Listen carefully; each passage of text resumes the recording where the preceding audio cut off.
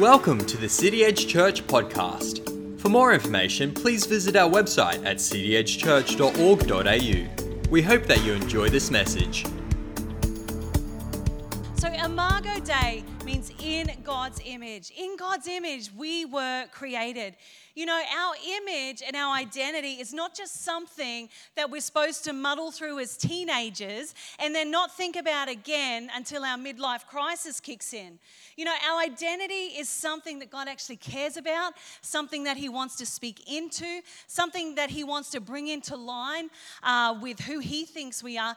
And it's something that will actually affect your entire life. And you know what? In a day and age where it's been challenged more than ever, we actually need to know what God has to say about who we are. We need to know our identity in Christ. So tonight we actually have an amazing panel, people coming up from our church who are going to share their stories of how, I guess, they walk through their own identity challenges and how they've come out the other side. We've also got some expert advice as well. So once again, I'd love it if we could please stand to our feet and welcome our panel members up tonight.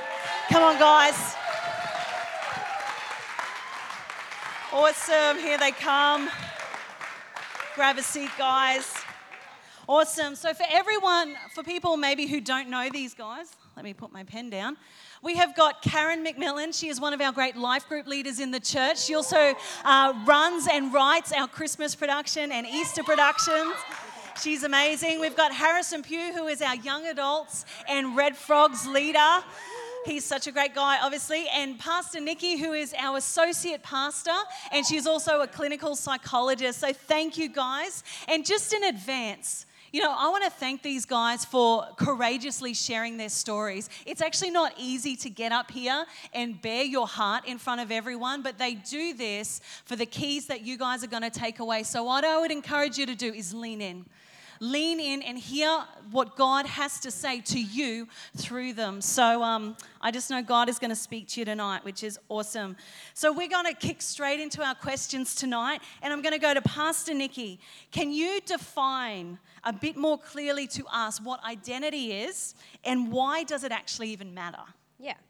So identity, put simply, is who we think we are and how we see ourselves. So when people talk about having like a sense of their identity, what they're really saying is I have a sense of my beliefs, I have a sense of my worldview, I have a sense of my expressions and the role that I have in society, that kind of thing.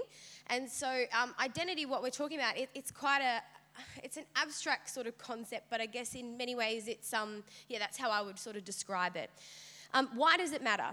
Well, it has an incredible impact on our behavior, right? The way we see ourselves has an incredible impact on the decisions that we make today for our future, the things that we think we can and cannot do. It's the beginning point of so many different paths that we could take in our life. And there's this really famous study in psychology that, some of you might have heard about, and it's called the Zimbardo Prison Experiment. And it's pretty interesting. In the 70s when they could do this, it's not ethical anymore, but in the 70s when they could do this, they basically set up this mock prison environment in a university. And they assigned a bunch of university students, basically like, let's say you guys, you're going to be the police, the prison guards, the prison officers, and then they said, you guys over here, you're going to be the prisoners. And they put them in this experiment, they paid them to do it, and what they found was that the way that the people self-identified, so if I self-identified as this prison guard, they actually became very authoritative, and they actually began to punish in a way that was excessive of what the experiment actually was requiring of them. And the prisoners, on the other hand, when they self-identified as the prisoners, they found that they were very submissive. They kind of just let it happen to them. They took orders from the guards when they didn't really have to do these things that the guards ordered them to do. Now, remembering they're all university students, they're all mates. But I guess, it was just sort of this power of self-identifying with a particular role or a particular, a particular role, had immense power over their behavior. And so we can see how, how we see ourselves, the roles that we feel that we need to play in society have a massive impact on our behavior. And I think that's why two people can go through the same thing and experience it completely differently and have a different impact on them, right? So for example, if I self-identify as being strong and resilient and faith-filled and all that kind of thing, then maybe when I go through difficulty, what I might experience it as just another mountain that I can get through, I can accomplish, I can overcome. But if I self-identify as sort of someone who's a failure, or I have no self-worth, or I'm someone who doesn't cope well, that kind of thing, then I might see the same difficulty as another thing that's just coming to take me out. I might surrender to it, and it might very well keep me stuck in the position that I'm in. So identity is so important, and there's no better identity to have than the one that how God sees us. There's no better way to see ourselves than how God sees us, right? Ultimate creator. Yeah, awesome. So the way we see ourselves affects everything, in summary. So Karen, can you tell us what identity has meant to you? Yeah, for sure. So I grew up in a home where I did have a mum and dad. My dad was pretty much emotionally absent in my life, and he didn't give a lot of emotion or love, how I would have thought would have been something that a dad would do. Then the only time that he was ever involved in my life was pretty much telling me that I needed to perform. I needed to do better. I needed to achieve better. I needed to, and so I established my identity around the fact that if I do, then I'm accepted. So as the years gone on, with that perception in mind, I want to let you know my dad loved me a lot. That as a very young person, as a child, they say that as a child you perceive the experiences quite excellently, but you see the experiences, but you don't actually have the capacity to be able to interpret that very well. I had a misconception of what that love actually looked like. And then over the years, that misconception of who I was actually become a little bit unhealthier as my teenage years evolved. And then my identity become more about who I was with, and then less about who I was. I was never long without a partner in my life. So my identity as an individual was diverted into becoming who I was with them rather than who I was. So I never felt worthy. I never had really healthy relationships. I didn't feel like I was actually worthy of having a healthy relationship and anything more than what I had. It was just like whoever come into my world was like, all right, that's enough for me. That's how I perceived it, which is quite unhealthy. I suppose at the age of 23, I then become a Christian. I was a single mum at the time, and I didn't have a lot of one-on-one time with God to actually develop that identity between who I was in God. Not long after that, I got married, and what I actually did then was divert all my energy and time into being a wife and a mum. So my role and my identity then was lost again in becoming someone else. And there's nothing wrong with becoming a mum, and there's nothing wrong with becoming a wife. All those things are beautiful. But what I actually did is that my identity as an individual become those roles. And I got lost in amongst that again. So, who I was before God and who I was before people was the mum and the wife. And that was accepted in society. So I was accepted. And so I felt comfortable in that environment and was happy to stay in that environment because it was accepted by people and by society.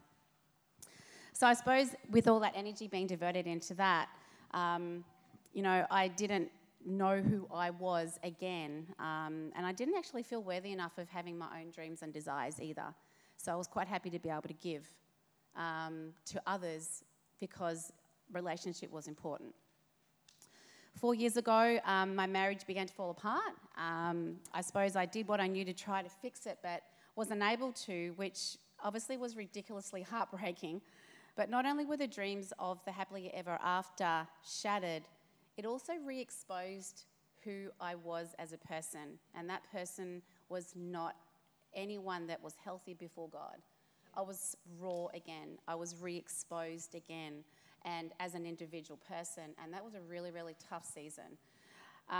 In amongst that, because of what I knew to do in my past, was to seek out a partner that would make my life better, that would make me feel better, that would be something that I could re-identify who I was in again.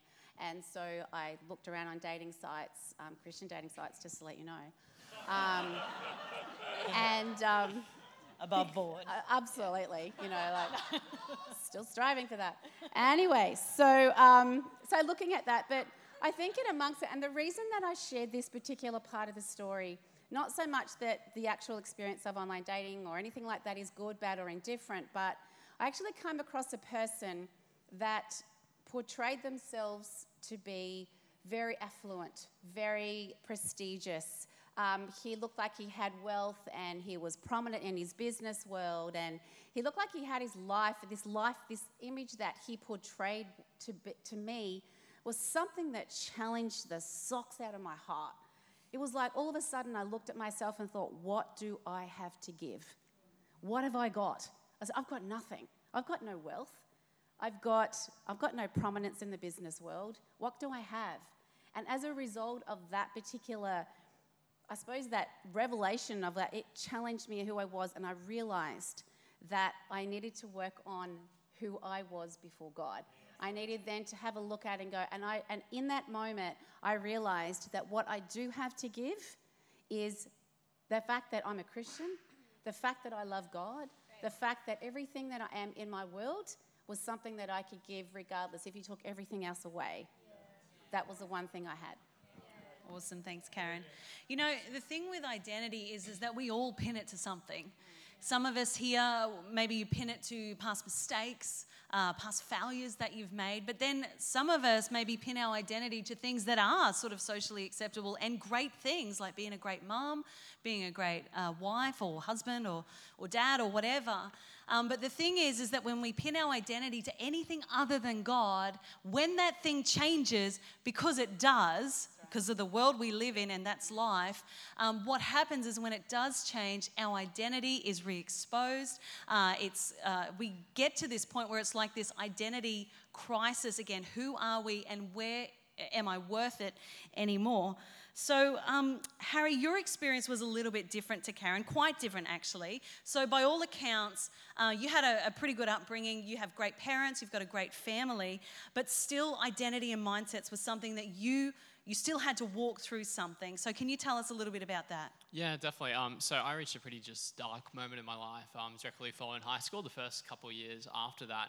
And like you said, I had an amazing upbringing. I've got amazing parents, an amazing family. Like I was really dealt all the right cards in life. I was born on the Sunshine Coast. Like how lucky can you get? But like I was dealing with some serious stuff inside myself. I had serious problems with pride. I just viewed I viewed myself kind of better than people. I wouldn't have admitted that to myself, but that was the truth. I had problems with unforgiveness, which was tied into that, is that I couldn't forgive people if they hurt me because I felt like, how dare they?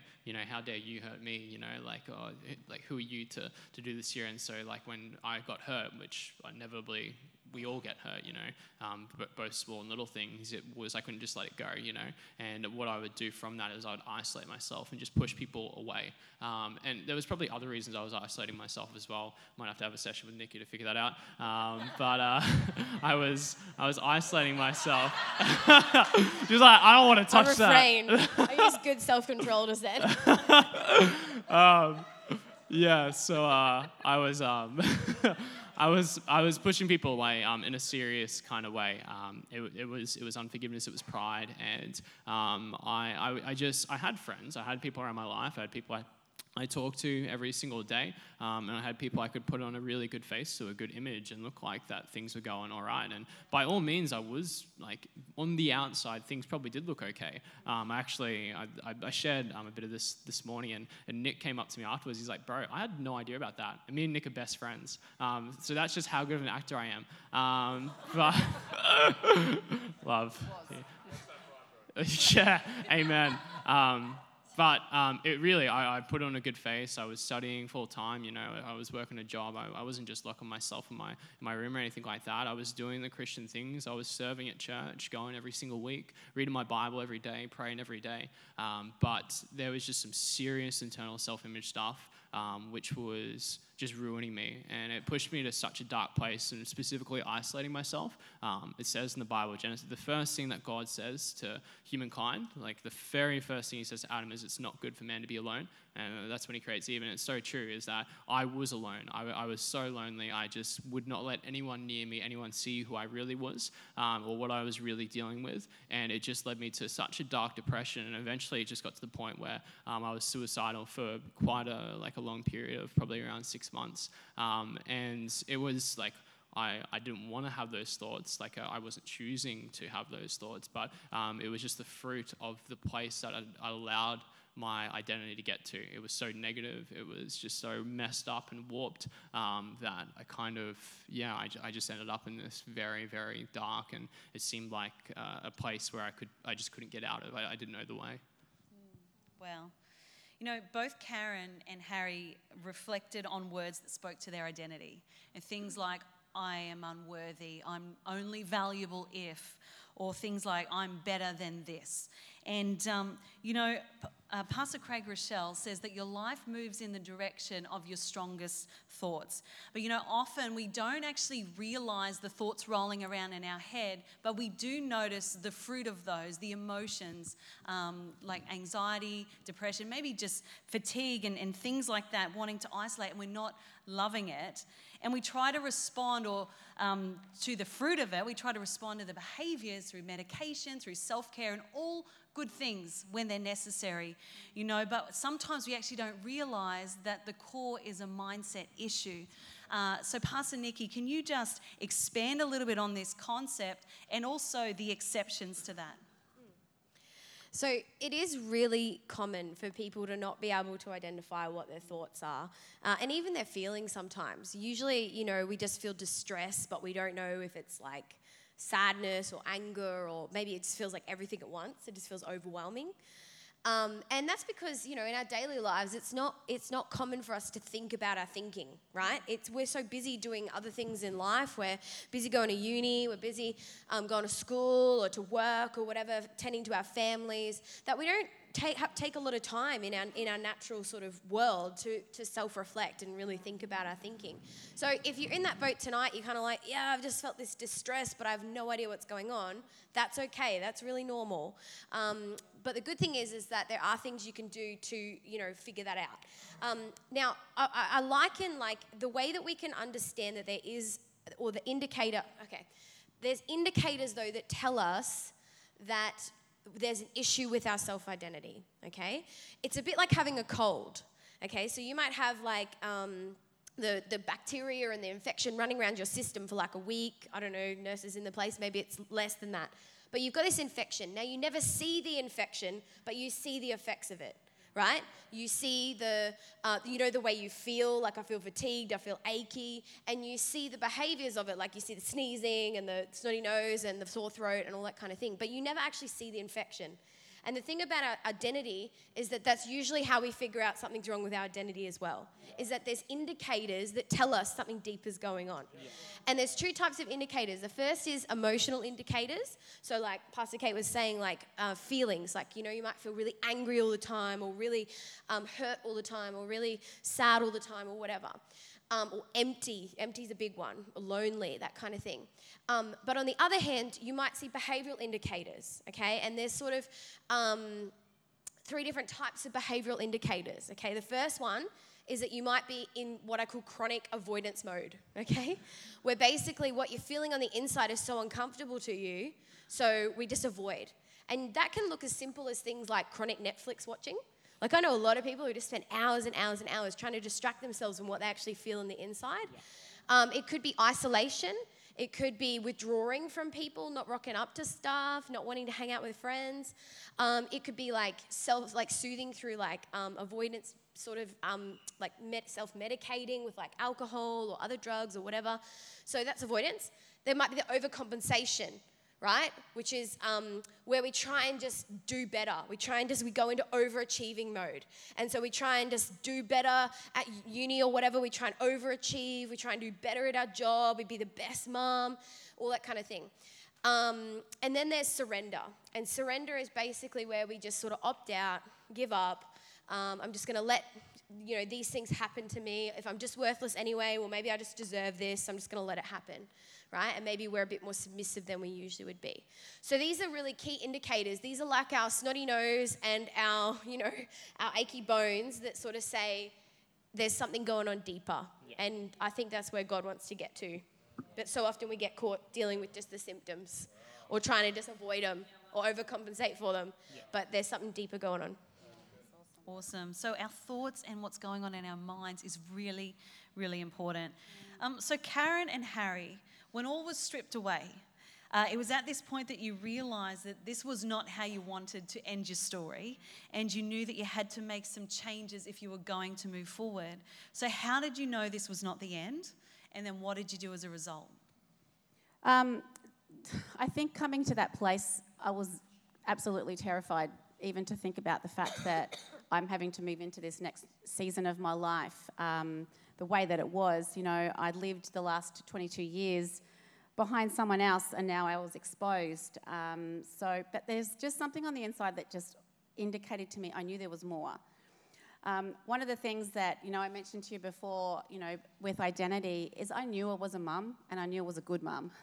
And I knew that was the thing that I knew I could do well. So for me to in this next season was that I knew I just had to get up. They were the people, my kids were the things that got me out of bed every day. I knew they needed me. I knew that I did that well, and I knew that in this season of time that I had to be there for them. So that got me up. That got me out of my bed every day, because I guarantee you the last thing I wanted to do was get out of bed. The last thing I wanted to do was to do life, was to feel vulnerable, was to be in people's lives. I just wanted to just stay and hide, and as Nikki was saying, it's something that you definitely want to do. I suppose in amongst all of that, being a Christian for as long as I was, there's lots of things that actually draw back up, even in amongst those times. You know that there's certain things that are healthy for you. Yeah. And as a result of that, I still listen to podcasts, and one of the things that I did listen to was a podcast of a lady who was experiencing a pretty tough season. And she spoke 3 words, and they were the only things that I truly remember about this podcast, and it was just turn up. Just turn up. And in amongst that, I realised that those 3 words were the 3 words that I needed to hear right then and there. Because when I didn't feel like it, I had to just turn up. When I had a bad attitude, when I didn't feel like doing anything, when I didn't want to get up, when I was feeling broken and I felt insignificant, was just turn up. And 3 things, I suppose, in amongst that particular season was that I knew those 3 things. 3 things that I did do, that I felt was something that God, strategically placed around my life, because, as when you're in a broken state, nothing makes any sense. But in that amongst of just turning up, I did turn up to church every Sunday. And turning up to church every Sunday was a choice, because I guarantee you that when I woke up on a Sunday morning, the last thing I felt like doing was walking into this place and re-exposing my heart again to people when it was completely and utterly broken. The last thing I felt like doing was facing people and sharing their story with people over and over and over again. But I chose to turn up. And I chose to stand in that position, in that front row, what I've done over the previous years. And I chose to worship, just like I'd done over those previous years. Yeah. And I chose to stand there knowing there were people behind me, which is not easy to do. So one thing was to just turn up. That's what I did. I just turned up. And I guarantee you I may have turned up and walked through those doors, and I might have had a smile on my face. As Harry said, it's really easy to put on a church face when you walk in. And it's really easy to put those protective mechanisms over your heart, because they're the things that keep you safe. And I did that for a long time. The second thing I did was I realised my thoughts mattered. During a season of time when your identity is completely and utterly thrown out, it's like there is so much that screams at you. Yeah. And I knew that my thoughts mattered, and I had to choose them. I had to choose what those thoughts were. People knew my story. People knew what had happened. We've been part of this church for a long time together, and now that I stood alone. And half of basically who I was, that's the tough part. I suppose the other half of my identity was missing. You know, showing up was what I learnt to do, because I knew that if I didn't turn up, I wasn't placing myself and positioning myself for Jesus to do what he needed to do in my life. Yeah. The other thing was that God showed me that for somehow I knew my story wasn't finished. Nikki mentioned about, two different types of people. I'm the strong person. I'm the person that comes against obstacles and just looks at another mountain to conquer. And this was another mountain I was trying to conquer. I had, with every single gusto in part of me, I was like, I am going to win at this thing, regardless of what it looks like. Yeah. And I remember listening to, I think there's this words in this song that all I remember was this excruciatingly painful. But I remembered that if in amongst all of that, if I don't allow if I don't position myself for God to do a work, I'm never ever going to redefine who I am as a person. So the other part of it was that I mentioned that my story is not finished. God gave me a promise, just as he gives every one of us a promise.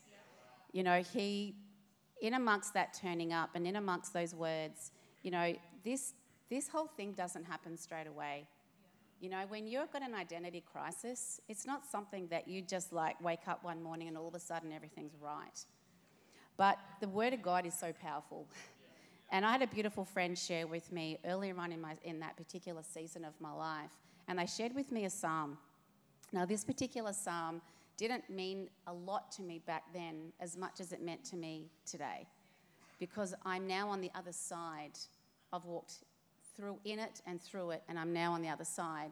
And now when I look at this scripture, I understand how important it is that I've done the journey that I've done. And it's Psalm 40, and it's verse 1-3. It says, I waited patiently for the Lord to help me, and he turned to me and he heard my cry. He lifted me out of the pit of despair, out of the mud and the mire. He set my feet on solid ground and steadied me as I walked along.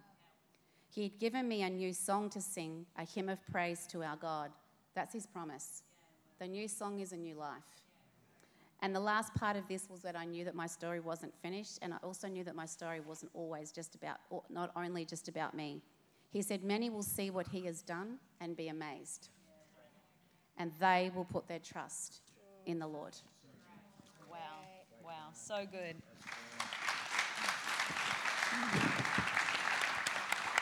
Awesome. Thank you, Karen. So, Harry, you're going to answer this question too, by the way. Love to. Yeah.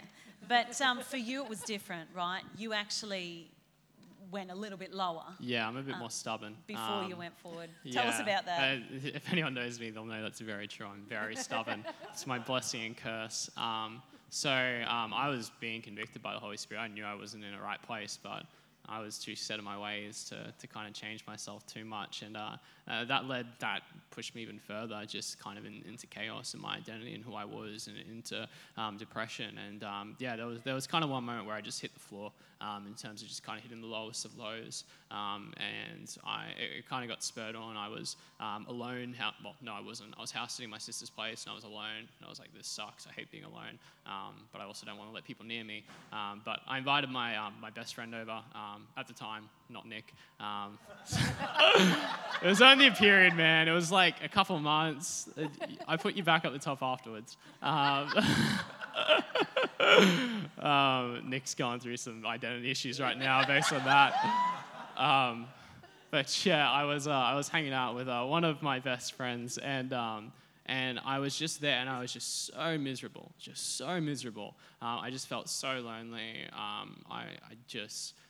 I can't remember exactly what spurred me to be like that way. Sometimes Nikki can probably correct me on this. Sometimes it feels like nothing, clicks it. It's just sometimes, at least for me in that time, it was because I was in just such a bad place, mentally. My mood would just swing and go straight to the bottom. Thoughts would come on, and I just was miserable. And I just remember sitting there and looking at my friend, and the misery was amplified because I couldn't tell him. And it's not like I couldn't, but I felt like no matter how hard I tried, I just couldn't get out. I couldn't open my heart. I couldn't kind of let this person in, even though, we were hanging out and we were as close as could be. And so eventually I was like, hey man, I got to go. And what I did is, like I said, I was dealing with some serious unforgiveness and pride as well. And I thought in all my wisdom that a good way to kind of deal with these emotions was just to spew them out on someone that, I hadn't forgiven, and they'd understand and it'd all be okay and I'd be fine. And so I messaged this person. I was like, hey, can we meet up and talk? And we did, and I didn't open up to that person in that I didn't show them my heart. I just showed them my hurt and my pain. But the thing was, I'd hurt this person far more than they'd probably hurt me. And it just ended up, it's just the emotions just piled up and ended up being a screaming match where I eventually got punched. And I kind of basically, that hurt me even more. It was like I thought I hit the floor and then went even lower because I felt like I'm trying to open up here. I'm trying to actually do the thing that's going to help me. But, it's just gotten worse now, God. And I left that and I was just, like I said, it was like I was on the floor and then I went down to the underground level. And I realized in that moment that I had two choices, that I either end it all or I've got to just go find help in some way that's actually going to be good help. And I remember just walking along Bullcock Boulevard and just it was a real consideration. And I was just torn up inside. I was just bawling my eyes out on this main street, just not knowing what to do. But eventually I reached a place, to be honest, I can't describe or tell you why I made the decision, but I was like, no, I got to go tell someone. And I got to go not just, spew out, my hate, spew out these negative emotions. I need to go and open up and seek help. I need to admit that I'm not doing okay, and I need to let someone in. And so I decided, I was like, all right, and I walked a couple of kilometers to this kind of my leader's place at church, the person who was leading me.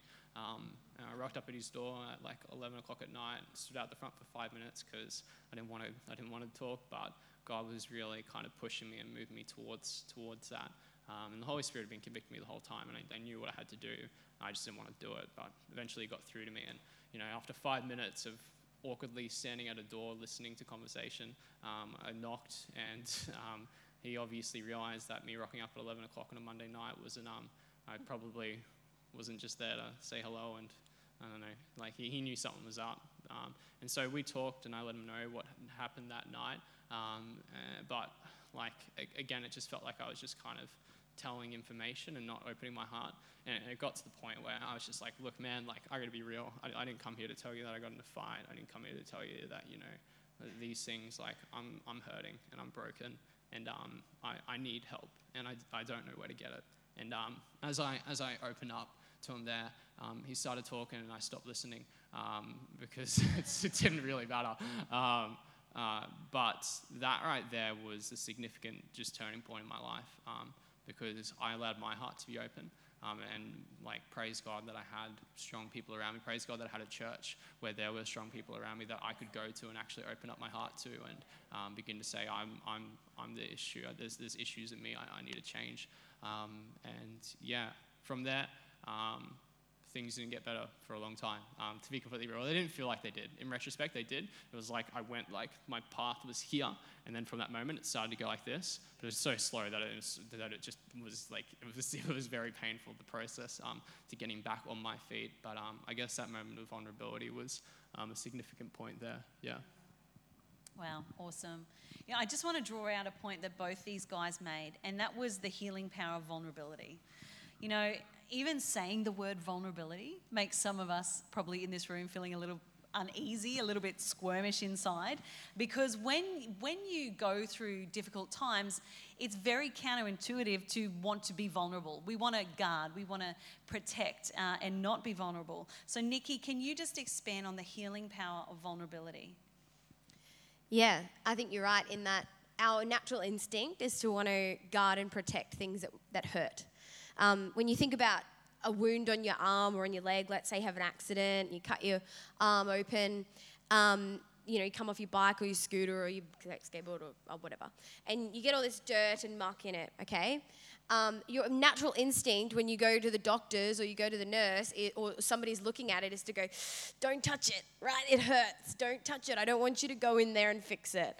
And that's the way we're wired, right? We're wired to kind of protect these things that are painful and these things that hurt.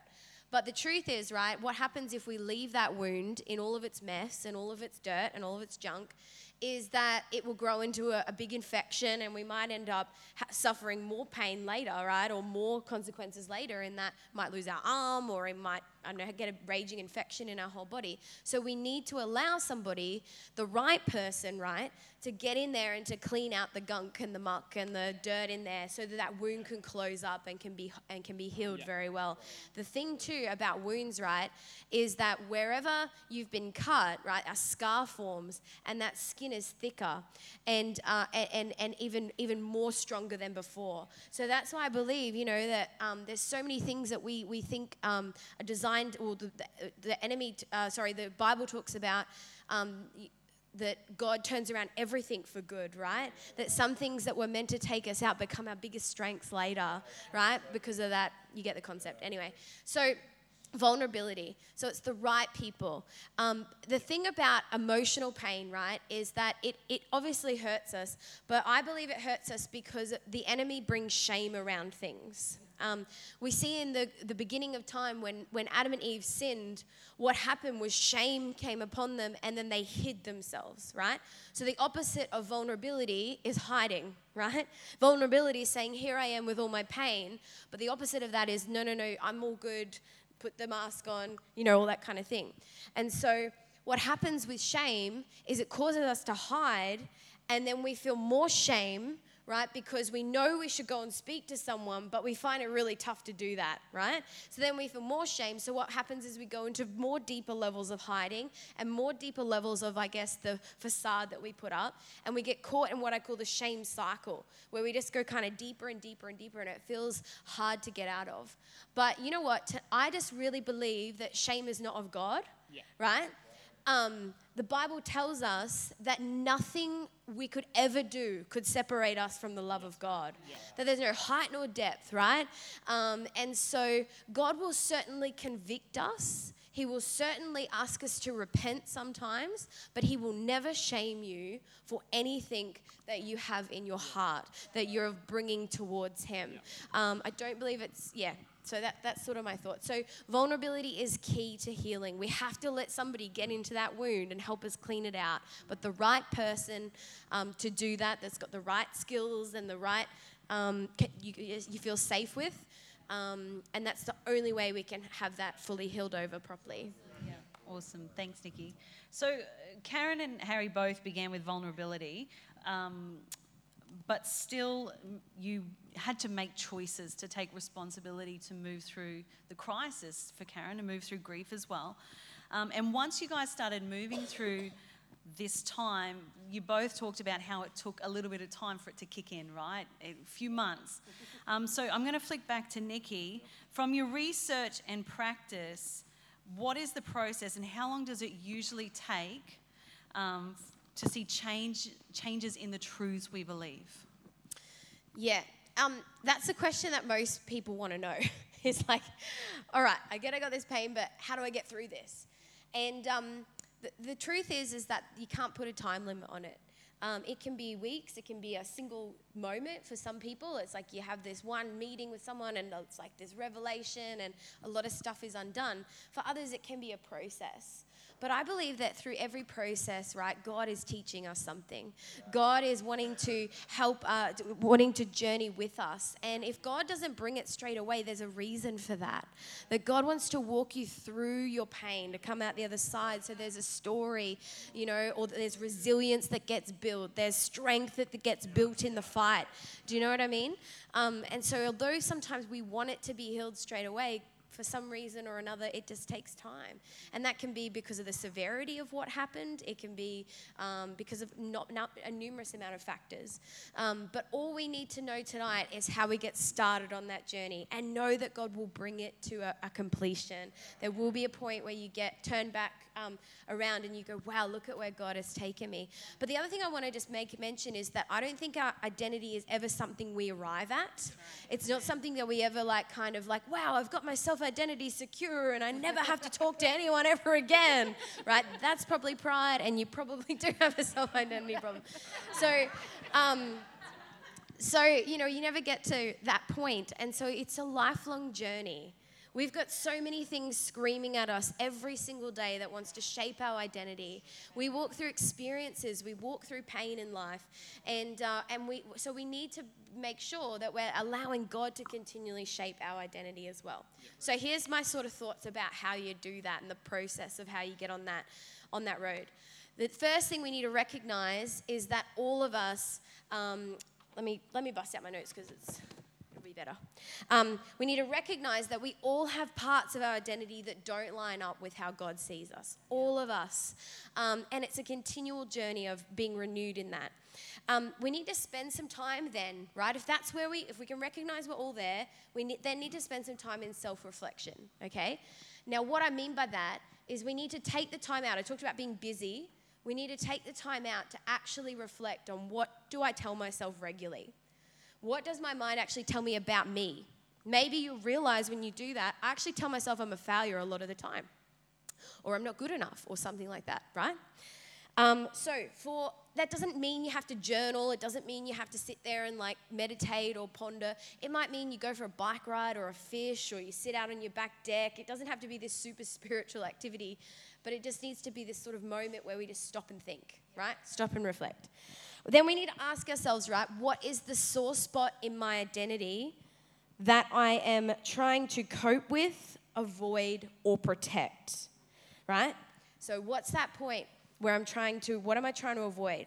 Then we need to make the conscious decision to be vulnerable. So we need to reject the shame feelings, know that they don't come from God, and we need to take a step of courage. Vulnerability is actually courageous. It's actually one of the most courageous things that you can do, right? And then we need to open up to the right person, a safe, faith-filled, godly, trustworthy person, like a life group leader or a pastor, or I guess a friend solid in the faith. My advice would be, do not find your counsel in people that don't hold the same worldview as you. It's so important. If you want your self-identity to be strong and found in Christ, you need someone pointing you back to the truths of Christ, right? So make sure that happens. And then we need to open up to God. And, at the same time as opening up to others, maybe even first. Because, and this is the key thing, is I find, and I've done this in my own life, that we even choose not to be vulnerable with God. We come into this prayer room with God and we pray for all the things that we need to pray for, and we go through the big checklist, and yet we do not even let God in to how we actually are going. And, in Psalm 139:23, the author says, "Search me, God, and know my heart. Test me and know my anxious thoughts." God's okay with your brokenness. He's okay with your vulnerability. And if anyone is safe, it is God. And so trust it there. And then lastly, we need to break behavioral patterns. When we believe a certain thing, we talked about before, it makes us behave a certain way. So one way that you can help break those behavioral patterns is start doing the opposite to how you feel. So for instance, if you have fear, right, in your life, then do something you would usually avoid. Maybe it's fear of stepping out into something that God's got for you. I dare you, take a step and see what God starts doing on the inside. Maybe it's unworthiness. Do something that promotes your worth, right? Maybe it's not good enough. Give yourself permission to do something and fail at it. Try something that you know you're going to suck at or fail at. A great way to kind of give yourself permission to not be good enough, that kind of thing. So yeah, and then keep repeating this process forever and ever and ever and ever. Amen. Amen. Amen. Awesome. Well, Harry obviously this morning actually shared quite a bit more of his story than he has shared tonight. But so I'm just going to point out a couple of things that you shared this morning in your journey, and then I'm going to turn to you for the question. But your process of moving through this identity included following the Holy Spirit and his promptings to act on forgiveness. Yep. You talked about scriptures that spoke to you, opening up to people to speak into your life, which Yep. you just mentioned there. What I'd like to ask you is, how have you seen the fruit of your life change since you began to awaken, as you began to do these things in your life? Yeah, the fruit of my life has been insane. I said this morning that I feel like I've got a real understanding of grace, and that I know how broken I was, how far from just anything that looked like a good, wholesome life was, and just the mess I was as a person, just a terrible kind of jerky kind of guy, and then just to see God move and transform my life. And that's the thing that I really would like to stress, is that if you want to grow, if you want your self-identity to change, if you're dealing with things just let God be first, hey? One scripture that really did stick with me throughout the time, it was in Matthew. It's like, seek first the kingdom of heaven, and all these things will be added unto you. And you got to take practical steps, and that's the thing. Just having the Holy Spirit convict you, take it from me, it's not enough, because you got to have the willingness to act upon that conviction. But you need the Holy Spirit's conviction. You do. You got to search him every day. If you're struggling, if you're going through something, if you've got a friend that is, let me encourage you. Just bring God into it. Why do it on your own strength? Why try to fight depression? Why try to fight whatever it is that you might, or someone else might be dealing with on your own bat, when you could have, the King of all Kings, on your team fighting beside you? And for me, the process of moving forward, it really was, it was only because of God. I was such a stubborn person. I was stuck on my ways and wanted to do them. But every single day I was doing things like I was praying the Lord's Prayer, and for some reason I had the idea that God still wanted to use me, which I shouldn't have, because I was a terrible person. But I did have that idea. It was probably pride, or the Holy Spirit, maybe. Oh man, this tough crowd. I was just kidding about those things. I was praying every day. I was like, God, use me. Please, I know I'm a mess. I know I'm a wreck. I know I haven't dealt with a lot of things still, but just get me through this and use me somehow. And I remember praying one time and God just putting me in an arm lock and just kind of pinning me in a corner, saying, if you want me to use you, you got to forgive people, man. And I heard it as clear as I'd ever heard anything. And it was so clear, and just broke through everything, any barrier that I had inside me, where I was like, all right, that's real. I got to go do that. I've never wanted to do this. This is horrible, but I'm going to go do it. And I had to go to people who I needed to say sorry to, who I had hurt, and yet for some reason I was angry that they hurt me when I was the one. And I had to, grit. And I just want to stress how hard it was for me.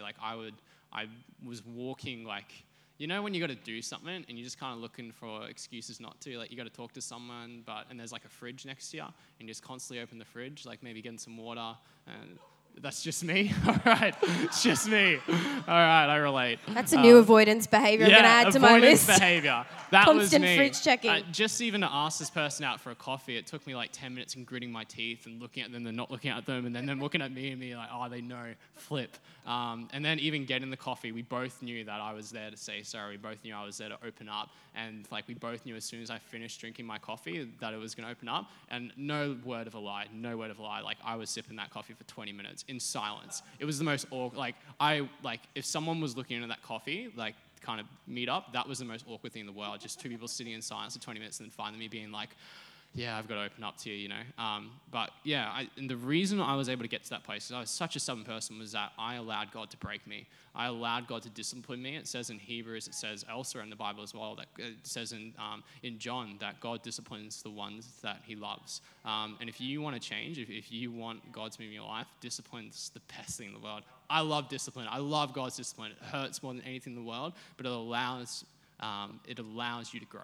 It allows you to be who God's calling you to be. And I know we say it a lot, but God does have a plan for your life. He does. He didn't make you by accident. There's a purpose to your life. But the way to activate that purpose is to allow his discipline to come upon you, to allow him to come and break down the false mindsets, break down the false self-identities, break down the depression, break down the unforgiveness, break down the pride, break down whatever it is that's holding you back from allowing him to move in your life. Because he wants to, and he will, if you give your life to him. I forgot what the question was. That's pretty good. That's pretty good. Awesome. The thing I love about God is he moves when we move. He doesn't call us to be perfect, but he does want us to move towards him and to the picture that he has for our life. It's then that he begins to change our identity. I'm going to end on this to both Karen and Harry. What would you say to someone who is in the middle of their story asking the questions, who am I really in God? Does it even matter? And maybe I should just give up. What would you say? Karen, you want to go first? God created you to be unique. You know that the whole thing, when you were born, there's only one you. And I really encourage you, regardless of your journey, don't compare your life's journey with someone else's. Because your life journey has been destined for you to do your life. And it does look different to someone else. Don't compare it with anyone else's. Because that's the thing that pulls you down. You are different. You do matter. Yeah. And you know, God can only work through you when you're honest with yourself and accept the fact that you are different to your peers, to your siblings, to anybody else. Because your difference and your uniqueness is loved by God. And that uniqueness is going to take you to places that it's not going to take anyone else. So I encourage you, embrace your difference, embrace your uniqueness, and learn to love that difference. But remembering that identity, find it in your Heavenly Father. Because when it's established through his eyes, everything good and perfect comes from above.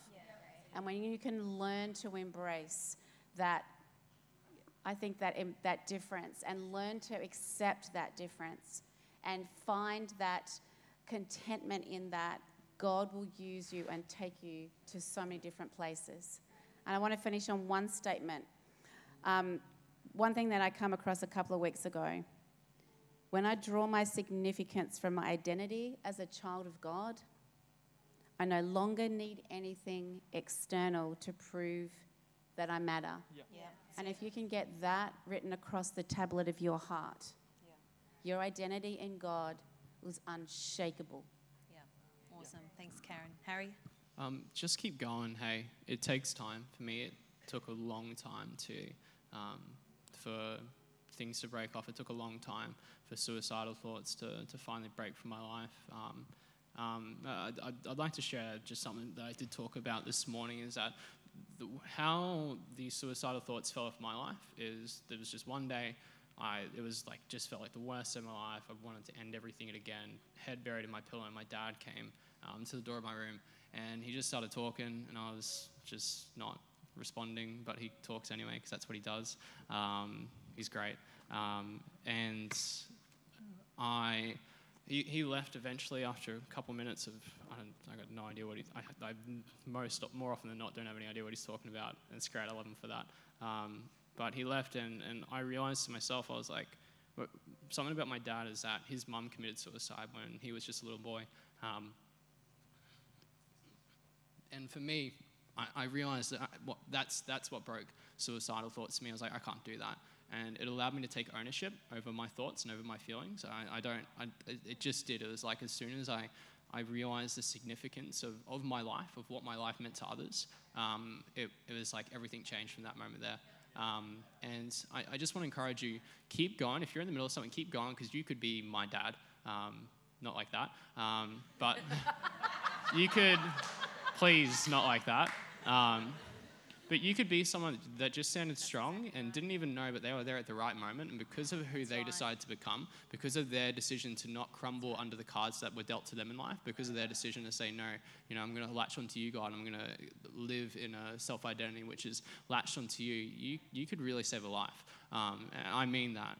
And God wants to move through you. You have a purpose. He knows every hair on your head. And wherever you're at, just keep going. Just keep latching onto him. Wherever he takes you, just never let go, because eventually God's never going to take you down. He's never going to. That's not his nature. He's never going to take you lower. If you latch onto him, he's always going to elevate you into a place where you can live in freedom and hope. Awesome. Thanks, Harry. You know, sometimes we can look at people maybe who share this platform, who have great fruit in their lives, and we can forget that they have a story of real and raw faith. I want to encourage you guys, what's your story?